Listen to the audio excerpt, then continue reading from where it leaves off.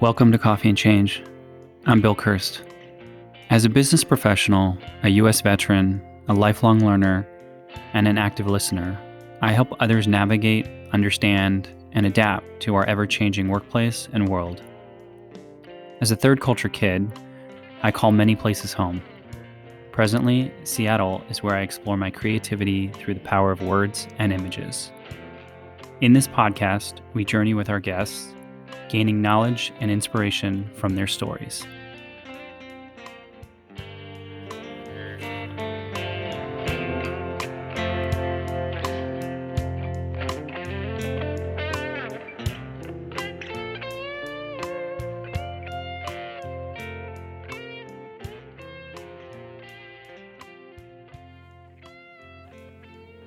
Have you ever had that moment when you're listening to a podcast and you stop and say to yourself, it would be incredible to have a conversation with this person?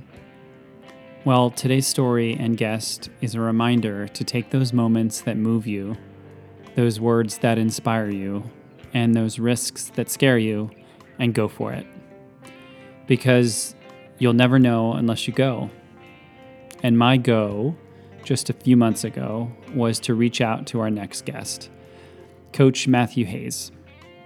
After hearing Matthew as a guest on Clay Boykin's podcast called In Search of the New Compassionate Male, I felt called to reach out to Matthew directly, thank him for his insights and words, and ask him if he would share his story with you all, the listeners.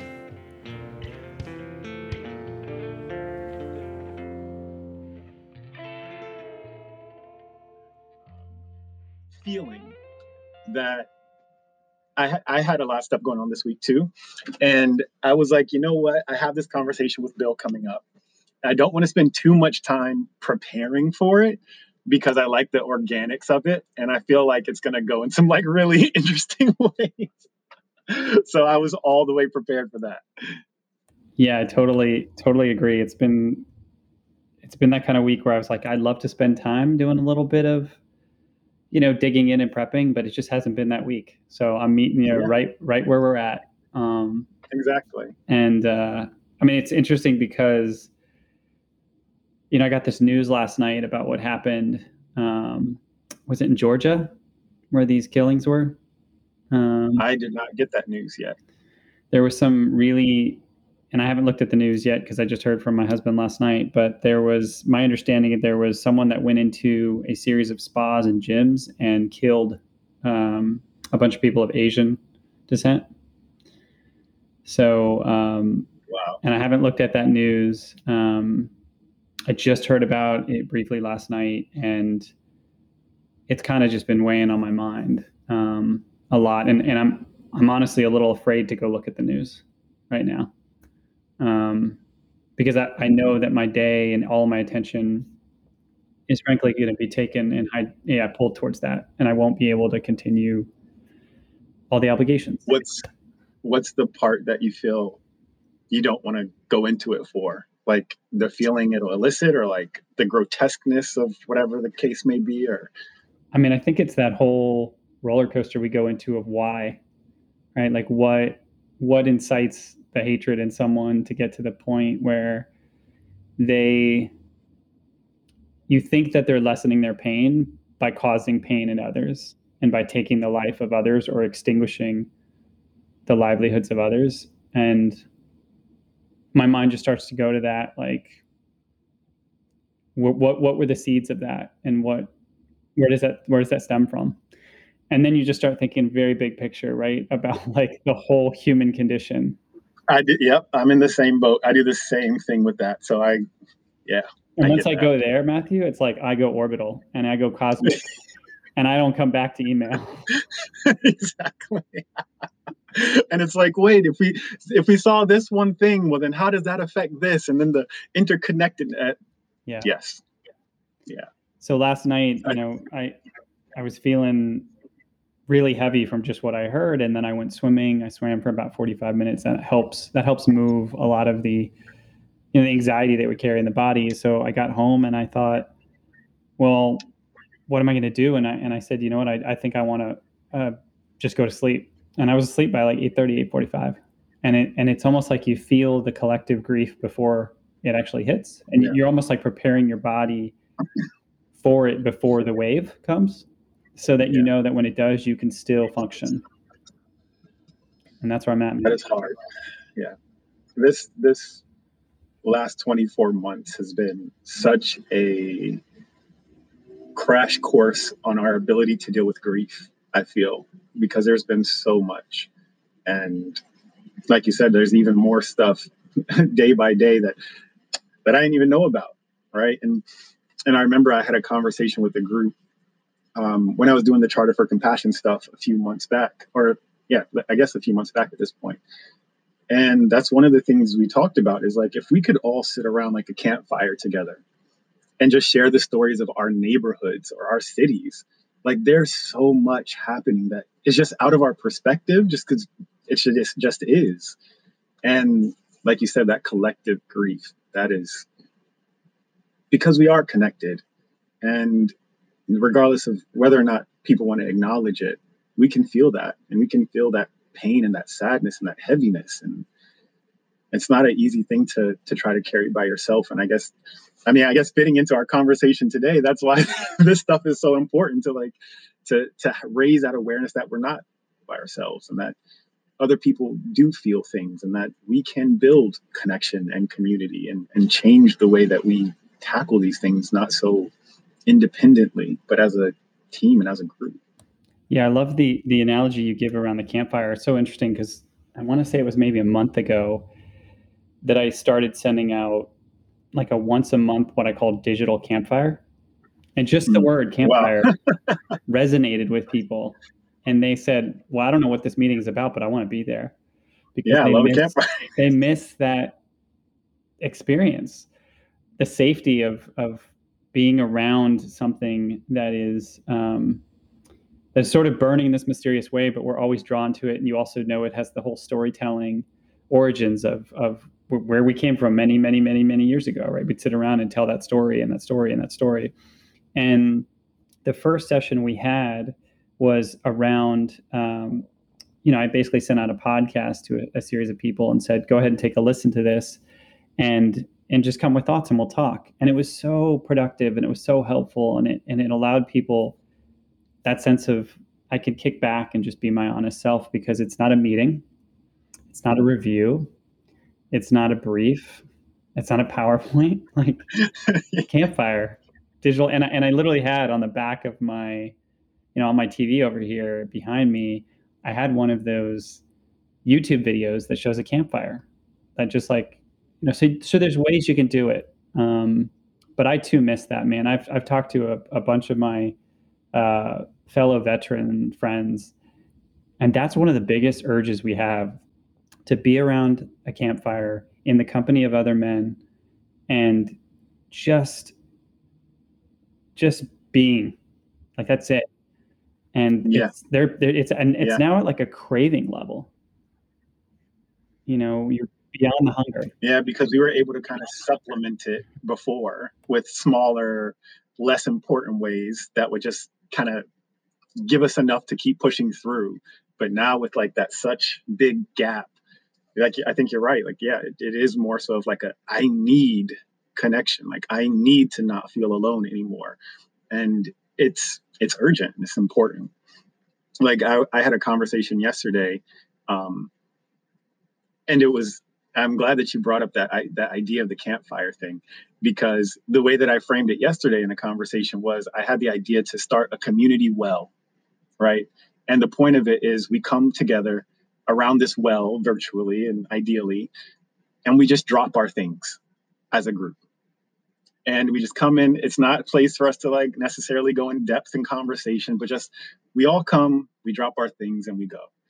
And to have that space of connectedness and belonging, I think that's the big word, is belonging. And I feel like we'll get back to that at some point in this conversation, because that is what we're craving the most, I feel. Yeah, and even the way you say like to go to a place to put something down.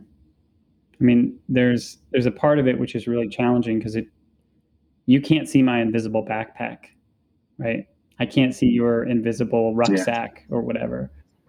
but Yeah. it's there, and we're all carrying something heavy and obtuse, and sometimes we don't even know where it starts and where it begins, or how many arms and legs it has, or tentacles, or whatever you want to call it, but it's there. And if you can say to someone, hey, here's a well, here's a community well. And the word that kind of comes to mind that I remember doing some research on last year, it's actually a Latin word, communitas, and it's the aspect of structured and unstructured community. It's exactly what you're talking about, the ability to come and go, to put something down or pick something up, so that you can feel more genuine, fulfilled, whole, seen, whatever that is that you want to insert that word there. And it brings me back so much so to this state of, I know you and I both share a similar story in terms of struggling with depression. And, when I talked about that yearning and that craving that we have around communitas, if I want to use that word again. I love that you're using that too. It's such a great, and I encourage you to look it up on Wikipedia. Just type in communitas, so it's TAS, and you'll see there's this whole history of that word. And when I stumbled upon it, I thought, this is what we need. Like, this is what the world, but again, right? What's old is new again. We need to go back to our origins of some of these words and understandings and these archetypes. And to kind of bring it back to the story of depression, I remember a couple years ago, more than a couple years ago, I got to that place again where I've been before. I was there in my teenage years, but I didn't understand it, right? I was there in my 20s. I understood a little bit more. And then in my late 30s, early 40s, I was there again where I found myself in this place where I was like, hello, old friend, called depression. I thought you were long gone, right? I thought you had moved on. Like you would come around, you had knocked on the door and nobody had answered, so you just moved on. But the thing that was really striking to me, Matthew, was that old friend found its way into my bed. Yeah. I kind of looked, I was like, how did you get here? And it was as if no time had passed, right? It was as if 15 and 22 and 38 and 40 were Monday, Tuesday, Wednesday. Like, exactly. That's exactly how it felt. And I remember thinking, oh man, I've done all this work and all for naught. But what I didn't know, and I'd love to unpack with you in our discussion today, is how much more of a teacher that was going to be for me this last go round. And I call it a go round because I don't think it's done, to be clear. Like, yeah, absolutely. And we're feeling it again. And we're now a year into this pandemic. And I was just talking to a gentleman in France. He's Italian, but he's in France, and France is about to go into another lockdown. Yeah. It's remarkable where we are in the world. And yeah, I love the way that you phrase that with like the back to back to back. Yeah, because that's exactly how it felt for me too. Because I've had it come up from time to time, and I shared that sentiment. I was like, "Is this? No, they can't be you." Like, and I was like, I could have swore that we had this conversation already. And like you said, I agree. I feel like every new time that whatever sparks or awakens or creates that space, I've gotten to a space now where I really do appreciate it. And I'm really and I know it might kind of sound weird, but I'm really thankful for it. Because I think it keeps me grounded. And I appreciate that part of it, to where sometimes as we go through the growth journey, we can forget how far we've come. And that is a really great reminder of, remember this? And I was like, oh yeah, that sucked. And now, because I'm in the space where I'm very comfortable with questioning my emotions and questioning the energy within me, and I've become so aware of the energy as it moves through my body. Like even this morning, I was reading A New Earth, Eckhart Tolle's, I think like one of his popular books. And as I was reading a certain paragraph, I felt this immense surge in my body. And I felt this like electricity and energy going through me. And I thought I appreciated myself for being able to feel it, for one, and recognize that I felt something and then tie it back to what I was just reading and that idea and concept and see the journey of it. But then I realized how often we dismiss the energy that we feel. And it's like, oh, that was a weird chill. Oh, where'd that come from? It's like, oh, my stomach feels upset. That's weird. I didn't eat much today. And it's like we have these energetic cues to things happening for us. And if we're not paying full attention to them, you can just go right past. So now when it comes to that depression conversation, and I feel energy moving me in a different way. Or even like, for example, a couple days ago, I was having a really deep conversation with a friend of mine on personal fears. And I was laying on the floor on my back and just feeling the energy. And my friend started to label it like, oh, are you stressed out? Are you frustrated? And I was like, I don't know what it is, but I feel a lot of energy in my body. And I just want to pay attention to it and feel it out and see where it goes. So now that I'm in that space, whenever a depression bubble pops and it comes up, it's like, oh, okay, that's really interesting. Because now I've been able to, what I like to call, become affectionately detached, to where I can appreciate it, but know that it's not tied to me.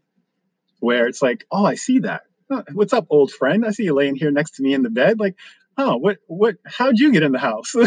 And like have a conversation with the feeling and really dive a little deeper into that, rather than say, I'm depressed, because I am not. I'm in a great space. I love life. All these things that I have really solidified and concreted as my belief systems. I am not depressed. I'm experiencing this moment with depression.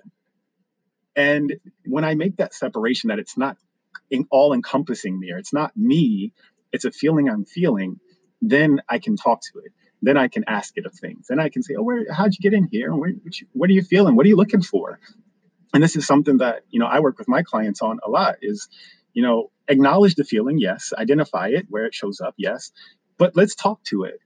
Like, if it could ask you for something, what would it ask for? If it could tell you something, or what does it need to know to leave you right now?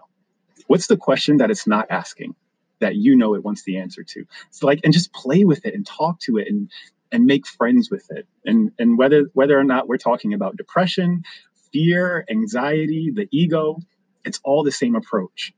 Understand that these are energetic movements in us. Understand that they are parts with us, but not necessarily parts of us. And we can make that separation and have more fun with our feelings, because then I can be more intentional about how I show up and how I want to show up. Yeah, because it's all about movement of those emotions. Yeah. And I think it's so great that you talk about how important it is to literally have a conversation with these sensations, right? These are, I've said a number of times to people I've chatted with, your body will not lie to you. Your brain will lie to you at every possible turn it can, right? You know this. It's like, yes, it is a pattern-seeking device.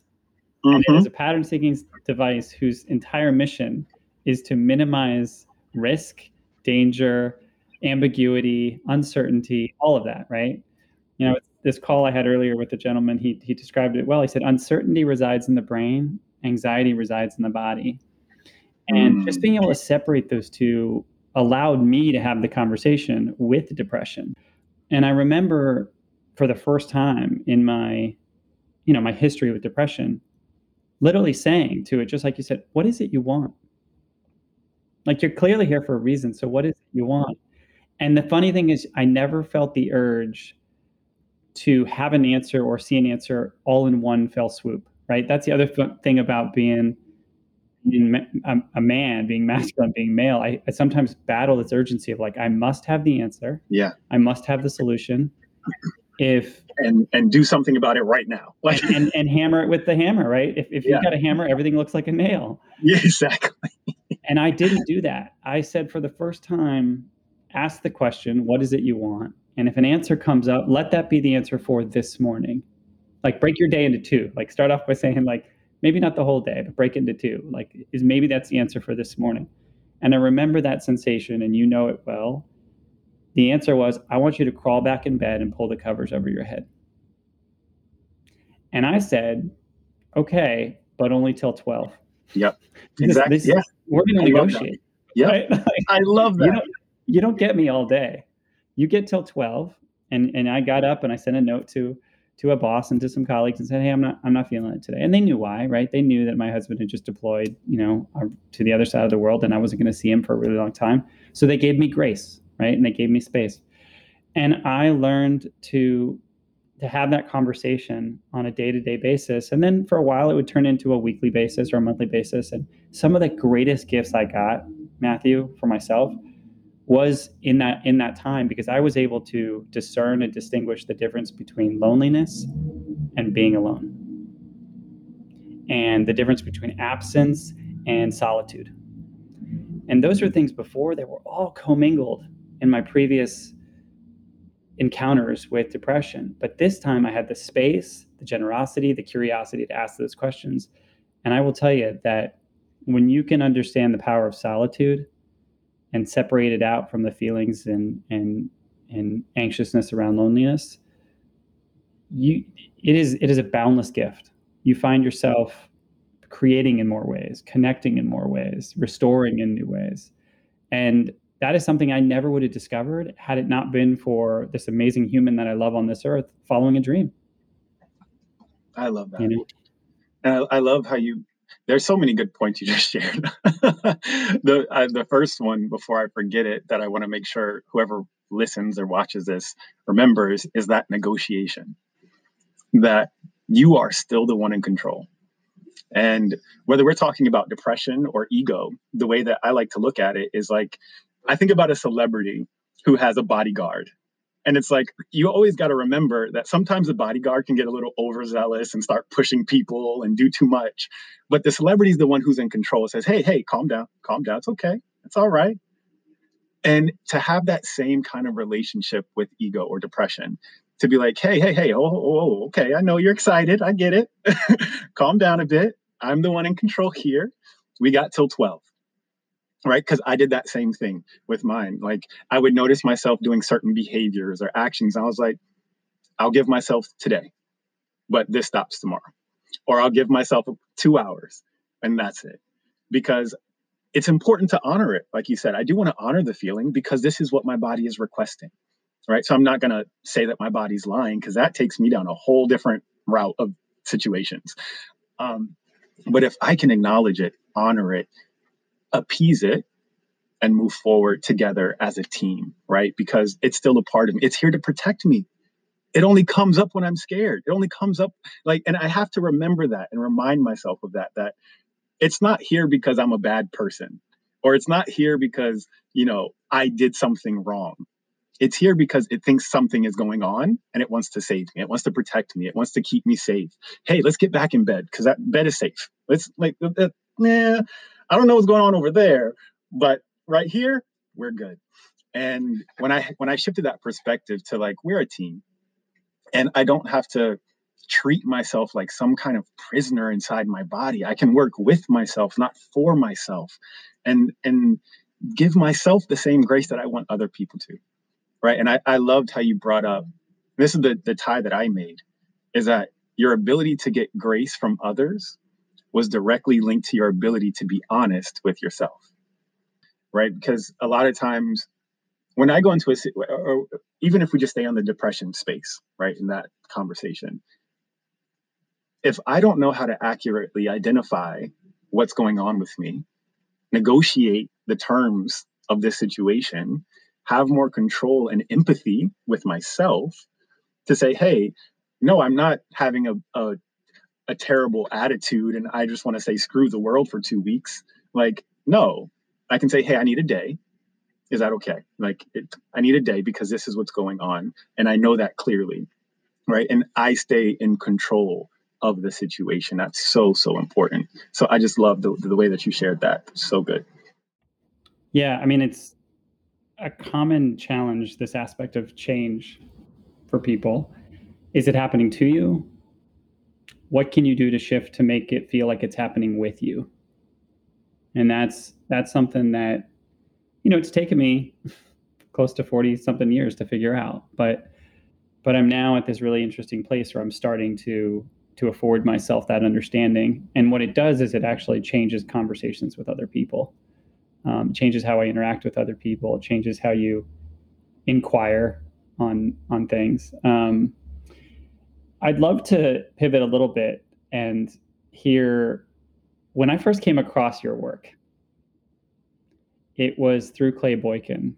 You were on a podcast of his, and his whole work around the new compassionate male and this new archetype.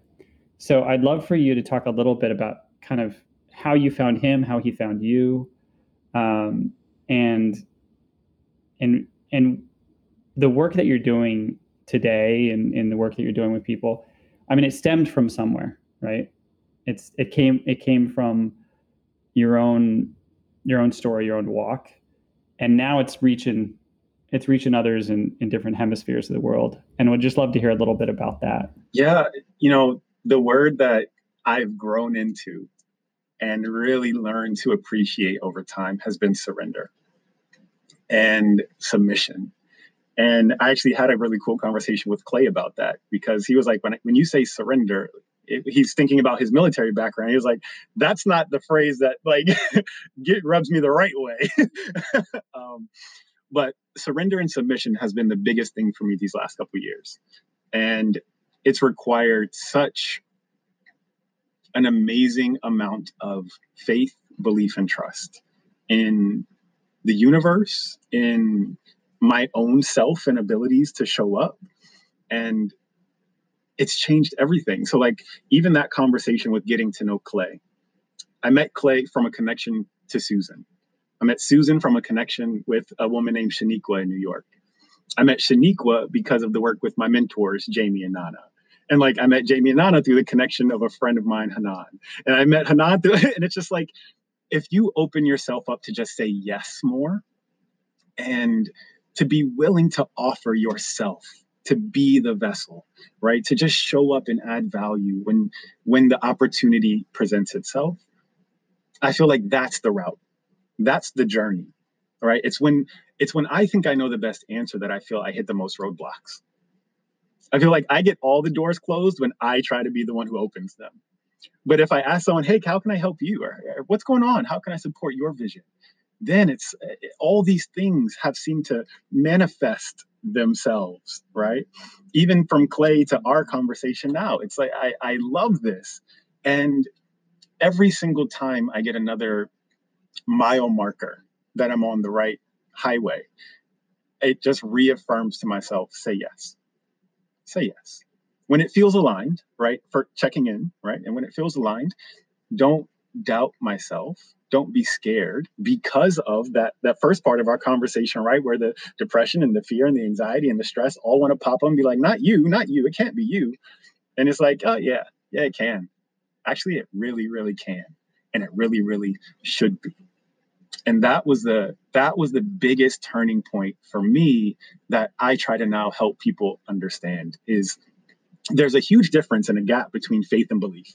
That's one of the biggest things that I've been talking about the last year, is that faith says what I believe is possible, whereas belief says what I believe is possible for me. And what it does is it changes your can I to I definitely am, right? I don't know if that's for me, or it definitely should be, even if it's not yet, because I believe in my gifts and I believe in the talents.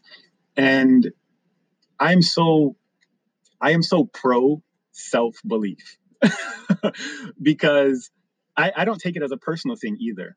And I think that's where a lot of people get nervous to come off as like cocky or arrogant or sound like they're so high and mighty. And they end up silencing their belief to avoid that potential perception. And so they're like, I'm okay, I'm all right. But the truth is, based on my belief system, right? If I believe that any skill, any ability, any talent that I have was a gift to me, did not come from me, it's a gift to me that I am now able to share back to the world. Anytime that I lessen the value of that gift, I lessen the originator from where it came. And it's like, how dare I talk bad about a gift? Like, if your husband had presented you with that sweater that you're wearing, you'd be like, I would never say that this is the most itchy, worst, terrible. You're like, no, this is fantastic. Like, I love it because I'm showing honor for the gift, right? And a lot of times I want people to get to that space where you are different. You have things unique to you in your story. You have experiences that no one ever in history will have. Don't downplay them. Those are your value. That is your pocket full of diamonds that you have to leverage in the world, is you and your story. And if we can spend more time there, if we can spend more time really embodying our story instead of trying to avoid or suppress, I think that is where we unlock our riches, because that's what makes us different. That's what sets us apart. And one thing I say all the time is, I can't love who I am and hate how I got here. It's not possible, right? I can't be like, I love that I'm now on this stage with this platform to reach people in different countries, and be like, I wish I never had went through those things though. Like, no, those are the things that got me here. Those are the things that allowed me to be in this space, to have a conversation with you, an amazing person from across this country that I would have never met or related to if I didn't experience that. So my whole message to people is, your story is your currency. That is what you have to bargain with. That is what you have of value. Own it, embrace it, learn to love it, learn to work with it, and not use it as I think about the difference between like an umbrella and the rain. And a lot of times when we have feelings, it feels like we're standing in the rain, like without an umbrella. It's like I'm just covered, soaked. But that self-worth and that belief in myself is the umbrella that separates me from those feelings, that says, hey, I see them over there. Yeah, that's great. Oh, okay. And if I want to touch it, I can. I put my hand out. But I don't have to, because I'm dry and I'm safe and I'm good. So does that answer the question? Absolutely. I mean, there's a lot that came up for me there that I would love to kind of zero in on. A couple things. One, the sense of faith and belief just like hit me to the core, because what came to mind for me, and this is going to be it'll probably take our conversation a different direction. What came to mind for me was the story of Scott Kelly, the astronaut who spent over a year in space.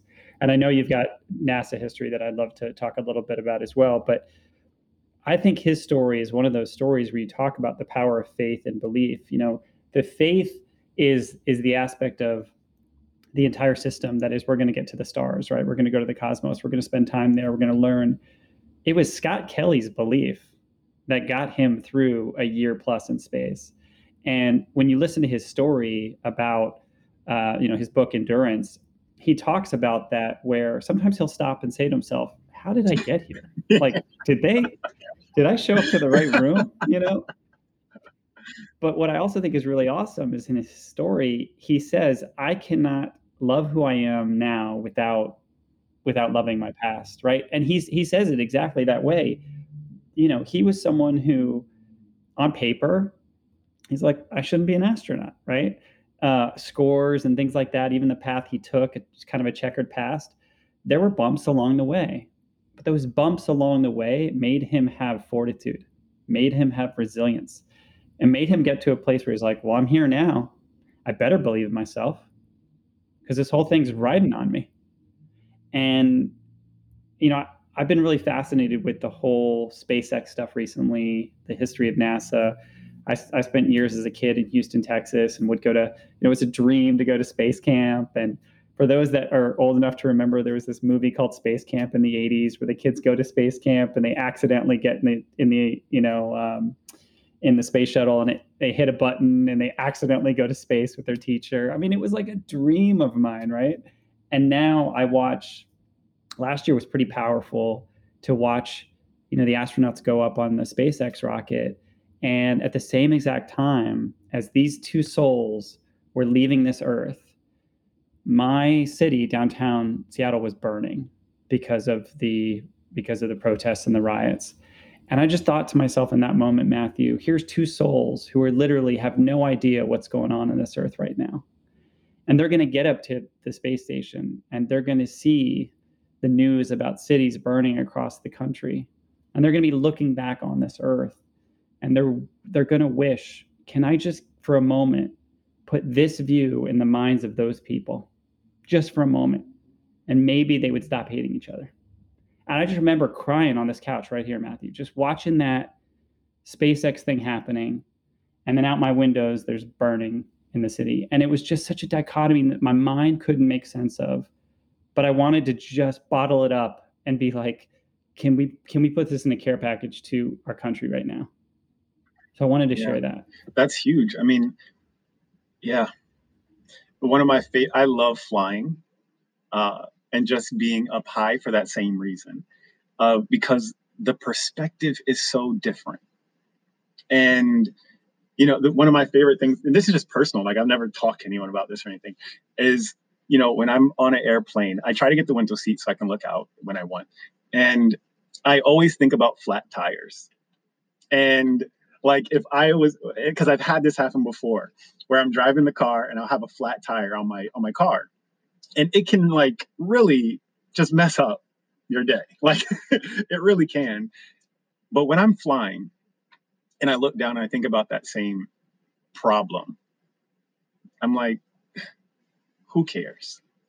Right? Who cares about that flat tire? Like there is so much more. And I love that having that bigger perspective to see that. Because one of the things that I've learned is that the size of the problems don't matter, it's the size of the person. Right. And an example of that I love, I can't remember who it was that shared it. She was saying, if I took my financial issues, let's say it's a couple $100 of an issue or even a couple $1,000 of an issue. I take my financial issues to Jeff Bezos, put it on his desk. He laughs in my face.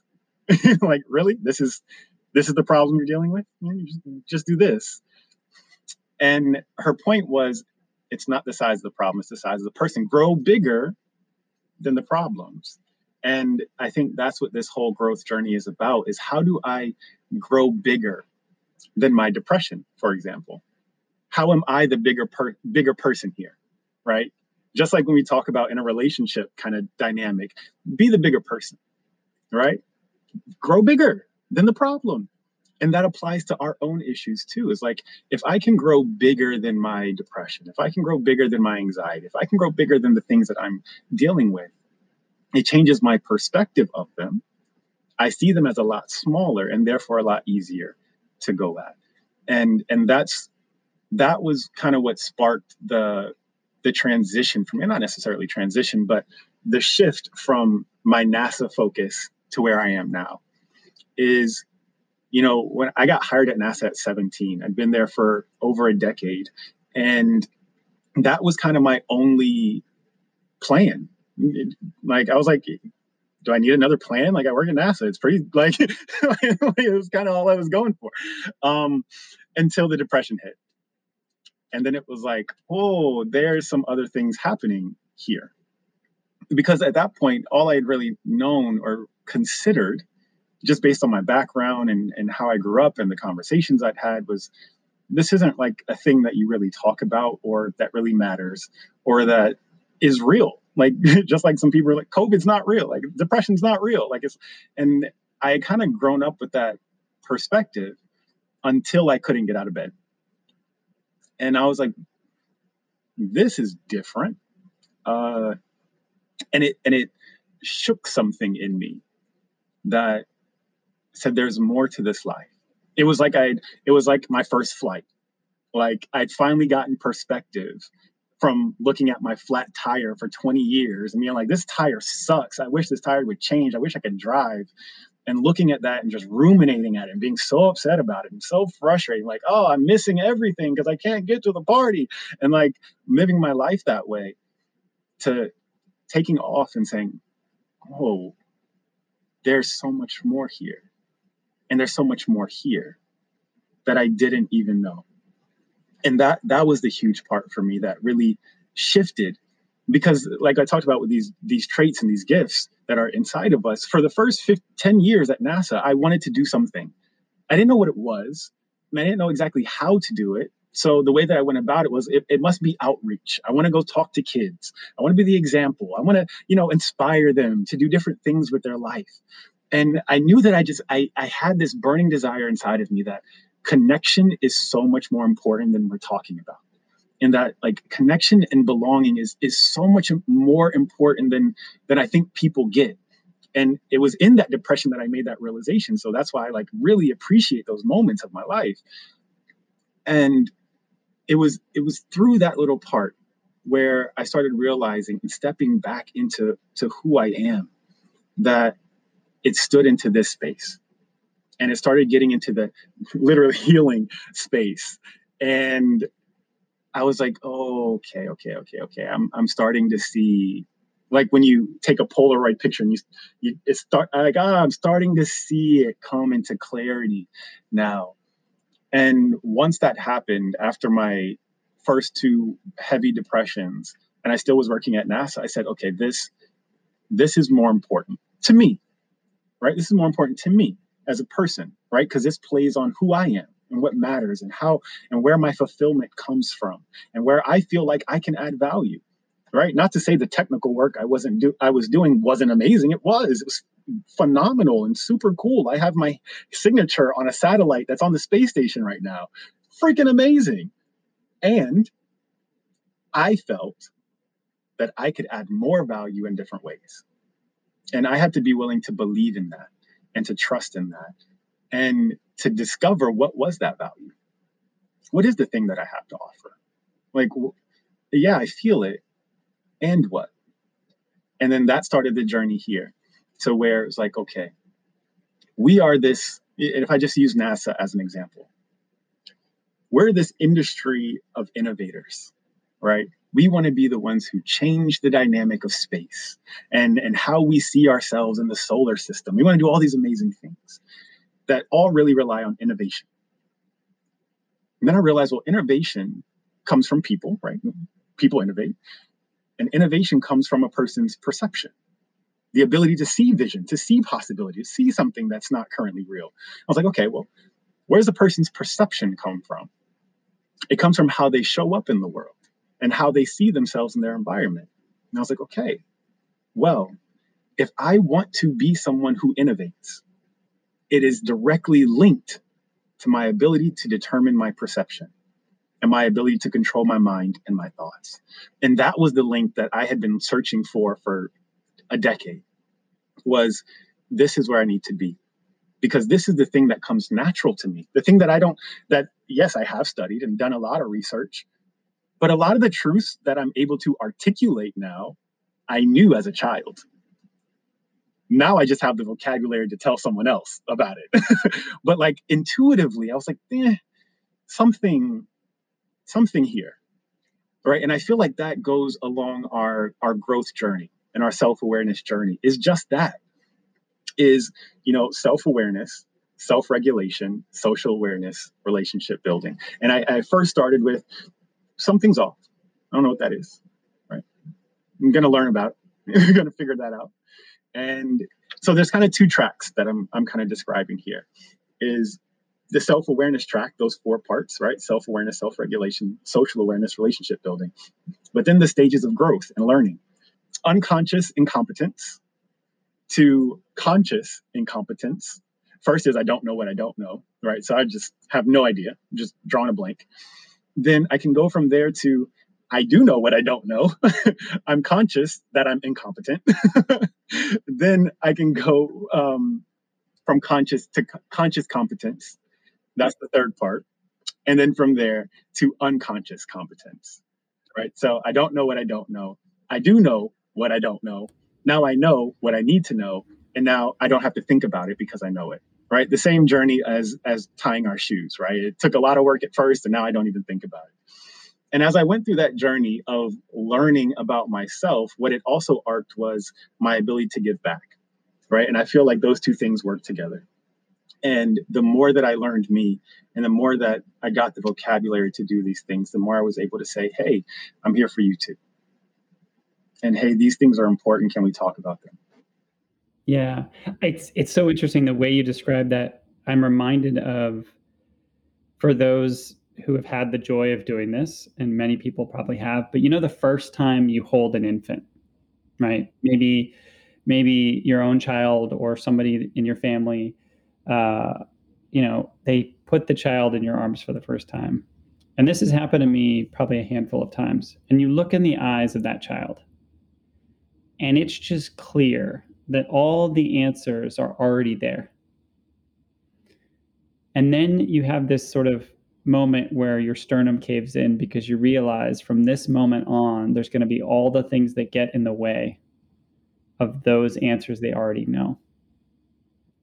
And my heart kind of breaks for it. It's happened a few times where I've looked in the eyes of an infant boy or an infant girl, and I'm like, can we just protect you? Because you already have all the answers you need to know. There's just going to be a lot of stuff that gets in the way and blurs it and confuses you and puts you into the unconscious and in the incompetence as you described. And it almost seems like what you're describing is there's a point where people get back to that. Yeah, literally. And they realign with that. And maybe some people would call that a midlife crisis. I personally don't, because it wasn't a crisis for me. Yeah. It didn't show up. I didn't need to go buy a car. I didn't need to go spend a lot of money. Now, granted, there was a collapse. There was absolutely a collapse the year I turned 40. It's kind of interesting when that happens with men at 40, but it was like I reunited with that moment where I realized all the answers already existed within me. I just have to get the stuff out of the way. Yeah. And I think that's what happens to cosmonauts, frankly, to astronauts. They separate so far and they realize, whoa, like we can try and control this all we want. But as you described so beautifully, right? There's a satellite flying around with your signature on it. But does that mean you have any more understanding of the cosmos than anybody else? No. Exactly. And when you kind of experience that relief and that mystery, all of a sudden you're like, okay, I have a lot more answers inside me. So it's just so interesting when you described it. That's the picture I had, was holding that infant for the first time and gazing into their eyes and having them gaze back at you. And it's so clear. Yeah. I don't know if you've done any study into like Nietzsche, Friedrich Nietzsche, and his three metamorphoses, but that's exactly it. As he talks about that third stage of evolution is coming back to being the baby, being the infant, and curious and just eyes wide open to question. And this is the kind of the statement that I want all my clients that I work with to take home is ask more questions, make less statements. That's it. If you can do that, you change everything, whether it's about what someone did to you, how a conversation went, how you see yourself in the mirror. Like, should you have this second plate of food at Thanksgiving? Like, regardless of the situation, if you make less statements and ask more questions, that's where you can stay in choice. Because whenever we're out of choice, that's where the stress comes from. That's the anxiety. That's like you described earlier, the uncertainty and the anxiety is when I feel like I don't have a choice. Regardless of what the environment is, though, or the circumstances or the situation, if I can always keep certainty that I always have the ability to choose, then this part, the embodiment, never goes there. It always stays peaceful because I always know that at any moment I can decide different, or I can decide in an affirming way, or I can decide anything that I want. But it's that lack of free. I remember, I'll tell you this, Bill. I remember having this conversation with my mother at 7 years old. I remember because I can still feel frustrated right now. I remember having it with her, and she was saying, "I have to go to work," and I was like, "No, you don't." And she was like, "I have to go to work," and I was like, "No, you're choosing." I was 8 years old. I was like, "No, you're deciding to go to work." And I literally it's so crazy that I talk to my mother this way at 8. Like, I was like, no, you're deciding to go to work because you want to pay the bills and you want to keep the roof over us and you love me. And she was like, no, I have to go to work. Didn't get a grasp of what I was, which understandably, like I was a child, like I get it, like distracting her from going to work. But even then it was like that intuition of I'm choosing this. And I'm choosing every single thing that happens to me. And I'm choosing every single situation that I go into and my perception of it. because my perception of it determines my ability to see hope and possibility come from it as well. Because if I don't have that control over at least my own eyes, then I have control over nothing else. Because half of our brain's faculties go towards vision and what we see.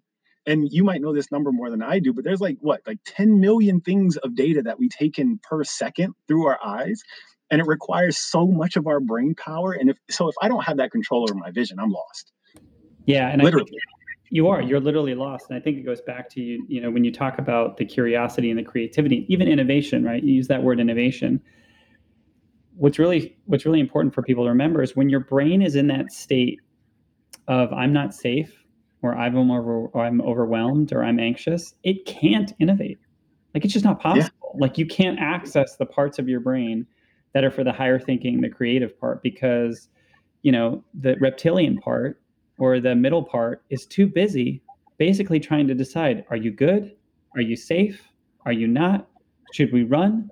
Should we end meeting? Yeah. Do we quit the job? Yeah. Do we take a new job? Like, all that's happening, right? All the things, yes. And then somebody comes to you and says, oh, by the way, can you innovate a new way to get to space? Sure, I'll just work on that. I mean, add it to the list. Right.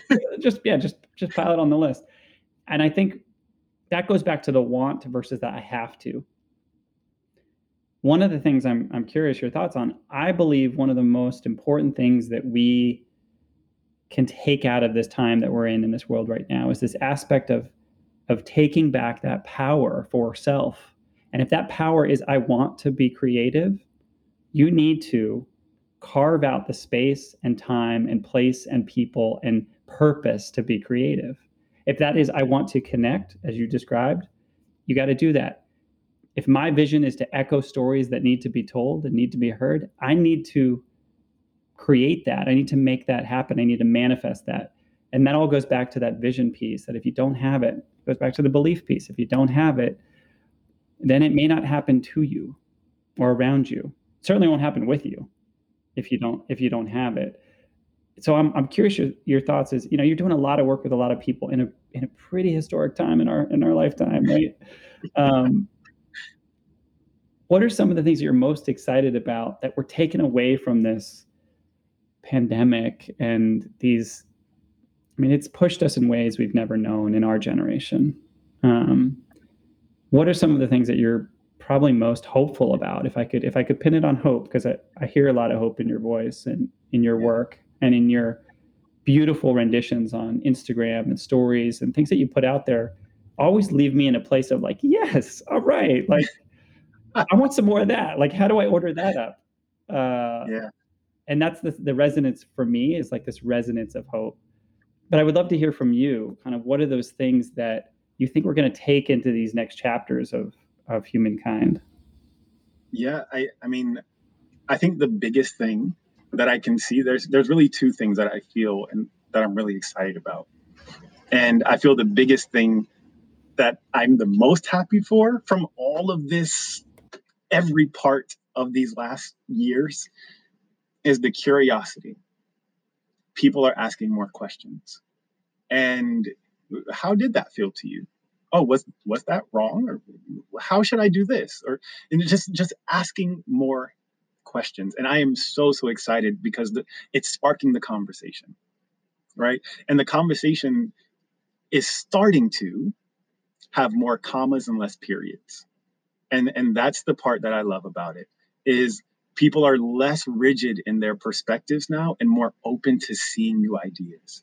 And, because I was thinking about something I wanted to share the other day, and I was just thinking about how I would write it and how I would share it in my head. And the last sentence that came to me was, and this is a comma to the conversation, not a period, right? I want to hear more. I want to know how Bill feels about it. I want to know how someone else feels about it. What do you think? Was I completely off base? Like, tell me, because if we're in this conversation together and we're collectively searching for truth, not rightness, but truth, then it doesn't matter if I'm right or wrong, right? We're all just adding things to the gumbo, trying to make it taste right. And it's like, that's what I'm really, really excited about. And the second thing that I think is coming from this space of curiosity and these additional conversations we're having is this understanding and the importance of belonging. That's the thing that matters so much to me. And I had a conversation this morning because I'm one of the lead moderators for this NASA conference that's coming up these next couple of days. And one of the parts of that conference is how has higher education been impacted in lower economic situations or for students from low economic backgrounds? How have they been impacted in a different way than students from higher means or different type of family backgrounds? And I was talking with the subject matter experts on it this morning. We had a meeting talking about the different trends and patterns they're seeing. And the thing that they said that makes the biggest impact in a student's ability to succeed in higher education is whether or not they feel like they belong, whether they feel that they belong there. And they broke down the different demographics, like what that looks like for different races. How, if we have this nugget of belonging, everyone doesn't take the same path there. People from different backgrounds come from different ways. They're like, for a white male, they get that sense of belonging from interactions with the faculty and staff. That makes them feel like they're a part of the organization. Whereas they said for, Black students, it comes from a sense of a peer group or a thread of spirituality. That's where they get their sense of belonging. And when we recognize that everyone's going towards the same path, right? We all want to feel like we belong. It requires me to take down my own walls first and peek over and see who's out there, right? Like I have to be open to the conversation, which is one of the ones I think you've picked up on from a previous chat with Clay and some of the other guys, Dennis and those, where it talked about sometimes we can be the thing that's in our own way of creating community as much as I want it. Because the scariest thing is the thing that I want the most and the thing that I fear the most as a human is the same: connection, right? I want it the most. I do everything I can for it, but I'm also so deathly afraid of it. I would never be open or vulnerable or tell my truths, but that's what I want. That's what I crave. And I kind of want to go back to what you were just saying about when you shared about the brain. One of the things I want my clients to leave our work feeling or knowing more so is that you can be your own safe space. So often I feel like we are in search of a safe space to show up, right? If the environment's right, then I can be myself. Oh, well, if you would have talked to me like this, then I could have been myself. Oh, if this would have, then I could. Well, if you feel safe in yourself, you can always show up, right? If you feel like you belong to you, you always feel safe in every situation. And I feel like if we can start spending more time there, maybe that's where the trajectory is heading, right?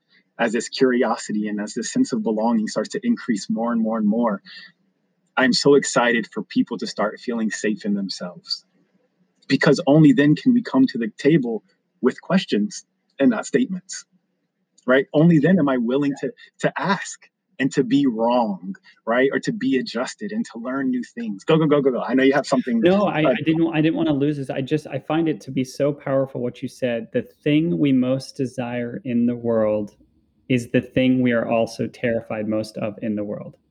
And what comes to mind is love. I mean, that's exactly what you're talking about, right? Like, name one individual on this earth who doesn't most desire, as you're describing, connection, belonging, feeling fulfillment, feeling appreciated. I mean, all of that we could capsulate in love. And we are also terrified of it. Like, in every which way, we're terrified of the same thing you could say about space exploration, right? We want nothing more than to understand the cosmos and the stars and the source of it all. And we go and we're terrified of it all. And the only thing I think that actually becomes your currency, as you're describing in those moments, is curiosity. Like, it's the only thing that keeps you going. Taking that next breath, taking that next step, taking that next risk is the curiosity. And that's just like, it was so visual to me that, I mean, that is so powerful to have people hear. The thing we most want in the world is the same thing we're most terrified of. In the middle is life. Yes. and it's choice. It's choice, what you choose to do with it. Yeah. Now that you have this awareness, now what? Right. because that fear comes from, okay, if I show up or if I expose myself, what's going to happen? Mm-hmm. Someone will judge me. I'll lose my footing. I'll regret opening up. I'll be added with new responsibilities or whatever the fear story is. Like if we can let go of that, feel safe in who we are, Yeah. feel like we belong to ourselves. I'll experience heartbreak, right? And that goes back to what we started on, right? A version of our depression is heartbreak, right? It's something I remember that when I discussed one time when, when my husband came back from the Peace Corps, it was such a powerful experience to have somebody reintegrate, and it was interesting. One person in the relationship went off and learned a new language, learned a new culture, went and took on new challenges. The other person kind of preserved what was here, right? And you come back, and it was so interesting because he asked a question. He said, "Are you unhappy?" And I said, "No, I'm not unhappy." And he said, "Well, you just seem not happy." And I remember saying to him, "Those are two different things." And he said, "Tell me Yeah. more. Tell me more." Yeah. And I said, "Unhappy to me means that I'm not fulfilled in some way from the inside out. Not happy to me means I'm dissatisfied with how the world is showing up. From my standpoint, there's more that it could do. It could be more for everyone." And it was really interesting. The not and the un had completely different Yeah. definitions for me. But had he never asked the question, we never would have stumbled upon that, Matthew. And we may have gone around circles and circles and months and years about the difference between, are you happy? Are you not happy? Are you unhappy? And it was so clear to me. Unhappiness was like, no, I'm good inside. I'm totally fulfilled inside. What I'm not pleased about is how the world is letting me down. Yeah. And that's a very important distinguish. It's so important to be able to have that clarity in conversation and to make those separating moments. Like that is huge. All right. Cause I can think about times where I've had conversations similar where I've told someone like, hey, could you be nice? Like, can you try to be a little nicer? And they're like, I'm not being mean. I was like, I didn't say you were being mean. Like, I'm just saying you're also not being like, if I look at like this man right here, he's not being mean, but he's also not being nice. Like it's just there. So there is a value in being able to separate emotions and feelings and perspectives so that you can have that clear conversation. Because one thing that you just reminded me of, going back to our earlier part of the conversation, is our perspective of love and how it's supposed to be and how it's supposed to feel. And that fear so often comes from, and this is also like a little philosophical study that you might resonate with, the concept that at any moment, under the right circumstances, with the right situations having occurred, I could be completely alone. Right? If forever, for some reason, our family disappeared, our home got taken away, whatever the situations, under the right circumstances, with all the right boxes being checked, I could be left to fend for myself. And I am deathly afraid of that. So I spend my life searching for someone to be my partner in that. So just in case these boxes get checked, I'm not by myself. But that's such a perspective of lack love, right? And then we end up becoming codependent, and then we end up just tearing ourselves and each other down, because that's not genuine. Because like you were describing, love radiates from the inside out, not the outside in. I can't just show up and I come over to Bill's house, right, and I'm like, I don't feel that loved here. That's not how it works. Like I can't just show up and love just pours on me. Love is a personal, moment to moment decision to search for and to give out. Because when I do it that way, all right, and I'll give an example. I just had a fun trip with a friend of mine the last couple of days. And when she got back home, she asked the question. We did like a recap, which a lot of people do after trips. Like, hey, how was your trip? Like, we talked about it. And I asked, like, hey, how was your trip? And she was like, this was a little frustrating. This part was kind of annoying. I didn't really like this. And I was like, oh, okay, cool. I didn't know. And she was like, really? How was your trip? I was like, it was fantastic. I had a great time, like every single moment of every day. And she was like, what? How? And it's this perspective that we're talking about, right? Because every single day and every single moment, I was looking for ways to show love. So what was my experience? An extremely loving experience. I can't describe what her perspective was, but I do know the end result. So when we understand that, and when I understand that, I can counteract these feelings of sadness. I can counteract these feelings of depression. I can counteract this moments of loneliness by choosing to intentionally show up with a foundation of love and with an action towards doing something. Right. I talked about this last night with my mentors. The middle piece between a goal and a dream is action. That's it. Right. And if I can take action towards living the life I want, right, then it can come. I posted about this morning. I don't know if you saw it. I said that in order to enjoy life, you must first be in joy. Right. I In a can't. state of joy. And that's a Yeah. frequency. Yeah. Yeah. Like I can't enjoy something if I'm not enjoy myself. Like it doesn't make, I can't walk into a Chuck E. Cheese and be pissed off and like, this place sucks. It wasn't fun at all. Well, no, it was me. It was my perspective. It was my approach. And am I willing to change my approach? That's the scary question for a lot of people. It was for me, at least. That was a scary question because I didn't know who I would be if I wasn't who I said I was. And that was hard. Right.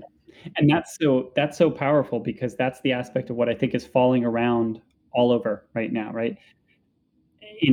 If I'm not willing to be what I was, who am I going to be? And we're in this really opportune time right now where we're watching structures fall, institutions fall, paradigms fall, archetypes fall. What if that's all who I was? Then who am I? Right? And this is where it gets really interesting. And this is why I'm so glad that you're in this space helping people walk in this, because I've always believed there's going to be a handful of people around who've kind of done this work, right? Have done the negotiating that you and I have done, have gone to the dark places, have spent the time there. And at some point, there's a lot of other people around you and me and others who are going to wake up and realize, oh man, how do I do this? how do I do this? Like what? And they're going to turn and they're going to look at a lot of other panicked faces.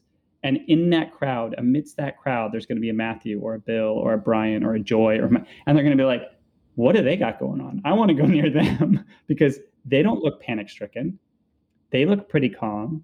They look like they're taking in the environment and they're taking action. So I'm going to gravitate towards them. And that's why I'm so glad that you landed where you did so many years after starting on this path, and you're helping people and you're doing the work that you're doing. So I just thank you for following that inner flame and letting it land you where you're at now to help so many people. I appreciate that greatly. And, whoever is listening in, I would say to follow that same advice that you just gave, because we all feel it, right? We all know that there is that inner knowingness. There is that inner spark of, is this where I should be?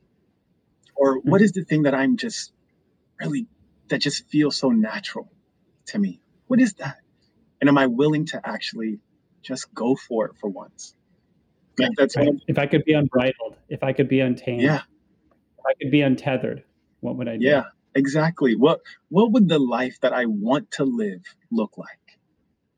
Mm-hmm. And will I go for it? Yeah. Yeah. Thank you for this. So last question, where can people find out more about you? Where can they connect with you? I'm hoping there's a lot of ears and hearts that hear this and say, I'm jumping. And my first jump is going to be call Matthew.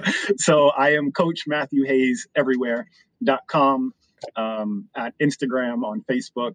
Very simple for everyone. Coach Matthew Hayes. Yep. Thank you so much, Matthew, for your time. This was great.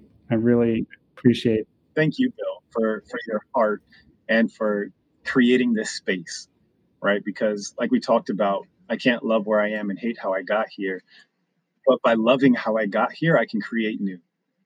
And I think that's what you're doing in these rooms and in these conversations, is taking where you came from, using it as fuel. And one of my favorite Sufi sayings is, you can't let God in until your heart breaks. Like your heart has to break for God to enter it. And when I started to appreciate the breakings of my heart, And I started to see it that way of every time my heart breaks, it's an opportunity to get closer to God or to let more light in through the cracks.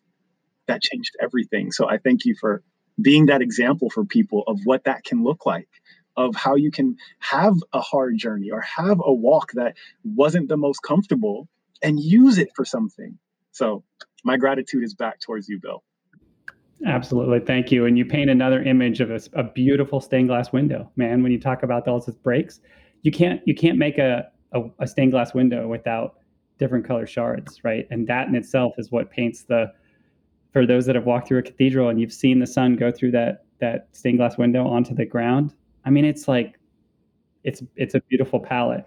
You can't create that in any other way. So yeah, thanks for the time, Matthew. I really appreciate it. And I look forward to connecting people to you in the future. I will see you soon, brother. All right. See ya.